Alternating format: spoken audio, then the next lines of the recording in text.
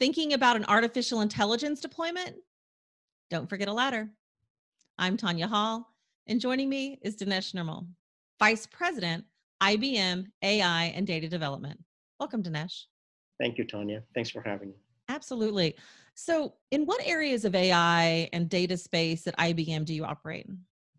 So I operate in the AI space. So let me just take a second and explain when I say AI, what does that mean?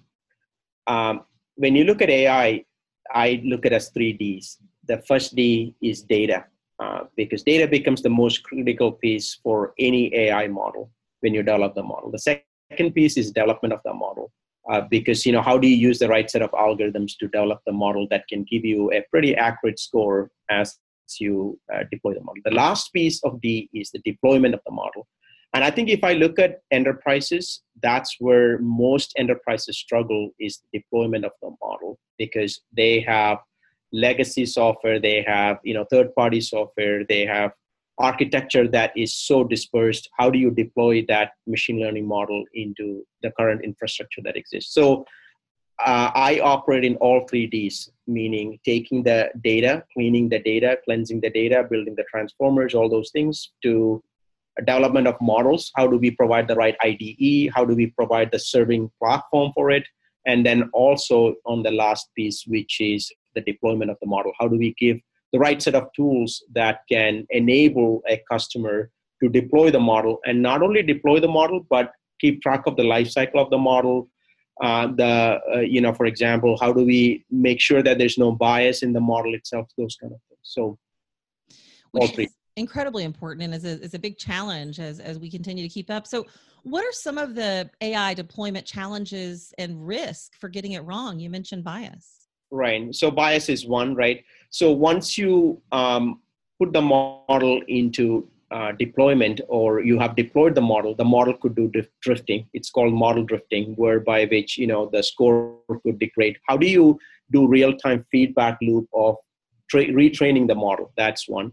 The second is the bias, like you said. How do you know your model can be explained to a regulator? The third is the bias detection itself, or fairness, to make sure that the model is giving loans, if you're a bank, without any unfair advantage to a particular segment of the population. So all those things you need to make sure. It's not just about building the model. I think a lot of data scientists and a lot of folks focus on development of the model, getting the score right, getting the right score or a high score, but that's part of the work. And that's getting more and more automated. I mean, if you look at IBM, we have tools whereby which you feed it the data.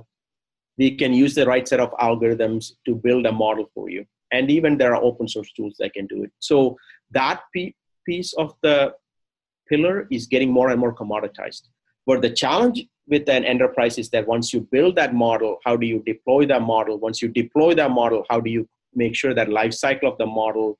How do you make sure that leniency of the model is being tracked? How do you make sure that the model is behaving the way you want it, is not drifting? How do you make sure that the model is fair and explainable? All those things. So there's a whole set of challenges beyond the development of the model, and that's where the enterprises are mostly focused on.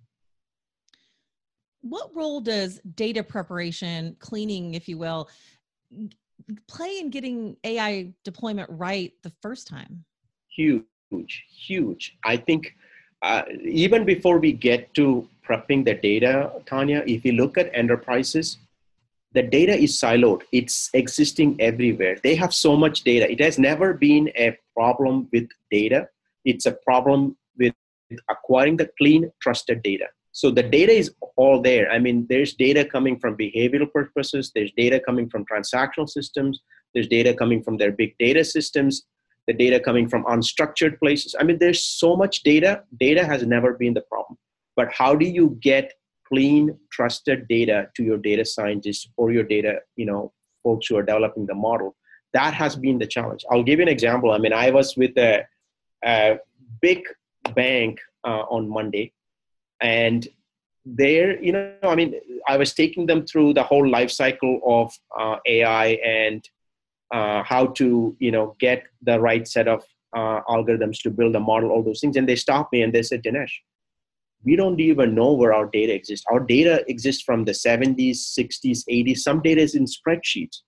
Some data is in legacy systems the programmers have already left. So the data exists, but they have to get the data. They want to make sure the metadata of that data is all organized in one place. So can they build an enterprise data catalog where all the data is organized in a way? What kind of governance that exists on that data? How do you clean that data and make it available to your data scientists? So there's a whole paradigm around the data itself that needs to be done before you even think about the model and think about building the model or bringing AI into your enterprise. I mean, we hear so much about AI, Tanya, but I would say a very minute percentage of enterprises have really embarked on this AI journey. Very minute percentage, partly because of the data problem that you just brought forward. What are the ingredients of a robust data quality standard? And what's the process for building those? Right. So first is acquiring the data. I mean, if the data exists in silos, which part of the data do you want to really bring in to make sure that, how do you get the accuracy of the model you want? Of course, you want clean data. How do you clean the data, right? And you bring the data, and a lot of times, so if I take another customer example, they have on a single, I don't know how to say it, on a single device, they have 100,000 plus sensors. Each sensor is transmitting data. So they know exactly the data is coming in, but a lot of that data is noise. So they have to take that data, move it into a warehouse or move it into a lake. They want to get rid of all the noise data, and they want to take the data that's pertinent to building the model. So cleaning the data, so all those things. And a lot of times, like I said, there's null values. There's data, the data has a lot of discrepancies. So I would say work in the data scientist world, I would say 70% of the time is about getting clean data, about cleaning the data. So a data scientist is not wearing a data scientist hat. He or she is also wearing a data engineer hat, because they have to spend tremendous amount of data, tremendous amount of time to get trusted data and cleaning the data. So, and we have tools for that, but that is where majority of the time being spent as a data scientist. What is the AI ladder, and how does this analogy help set the stage? Yeah. So when I look at, the AI, we call it the AI ladder, meaning being able to collect or connect your data. What I mean by that is like collect meanings the data is coming from your sensors or you're coming from your existing transactional data. Connect meaning, you're connecting to the existing systems. And then you have to organize the data. So the first pillar is collect, connect. Then you have to organize that data, meaning how do you get that clean? Where does the data exist? What are the metadata that exist with it? How do you make sure that there's a governance layer around it? Who has access to that data? Is the data quality good? How do you crowdsource that data? All those things. That's the organized pillar. So when you look at the ladder, you have collected, you're connected the data or connected to your data. Then you're organized your data. The next piece is to analyze the data. How do you analyze the data? Meaning you build the model, you deploy the model, get the right scores that you want. You can explain the model is behaving fairly. Then there's another piece also, the deployment or the visualization of it, meaning, the results are coming in. So the pillar goes that way, all the way from connect to collect to the deployment phase, where you are successfully deployed and you're reaping the benefits of that model. So the AI ladder becomes very, very critical. And like I said to you earlier, Tanya, there is no AI without IA. What does that mean is like you cannot do artificial intelligence without information architecture, because you got to get a right set of data. You got to make sure you have access to that data and it's trusted. I recently read a report that a data scientist spends 6 to 8 weeks trying to get trusted data in an enterprise, which is, a tremendous amount of time. And how do you make sure that you can get easier access to trusted data or self-service analytics, which becomes very critical for every single enterprise? What advice would you offer to an AI project team working on their first deployment? I would say look at the AI ladder. I mean, start with where your data exists. I mean, your data could exist so many places. How do you bring that data together? Second, how do you clean that data? How do you make it available for your data scientist as a clean data set? I mean, obviously there are tools available for it. How do you do versioning of your data, right? Or your analytical asset? How do you add a governance layer on top of it? Because that will come in so handy, because even after you have deployed the model, you have to explain the model. You have to come back to explaining what data set did you use. The data has changed, so versioning of data becomes very important. I mean, for example, there are open source tools like Pachyderm. We can version your data. So, so how do you govern the data? And then how do you build that model? I mean, how do you use the right set of tools to build the model?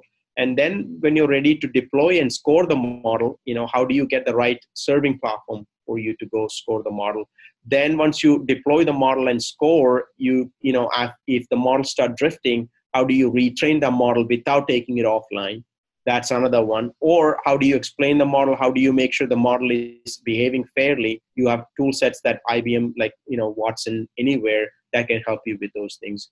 And then eventually, what you want as a business analyst is visualizing that model or the output of that model, and you have a set of tools to do that. So if I'm doing my first AI project, I would really look at the AI ladder to say, do I have all the rungs of the ladder, and am I ready to climb one rung at a time to get to my goal, which is deploying the model successfully and being able to reap the benefit out of that model. Dinesh Nirmal, Vice President, IBM AI and Data Development. If somebody wants to connect with you, Dinesh, what's the best way they can do that? I would say the best way to connect with me is through LinkedIn. Obviously, all my articles and the assets that I have, I've published it there, and I usually update it on a regular basis. So easiest way would be to connect through LinkedIn. Thanks again, Dinesh. It's a big challenge. A lot of people are trying to go through that, a lot of organizations and enterprise today.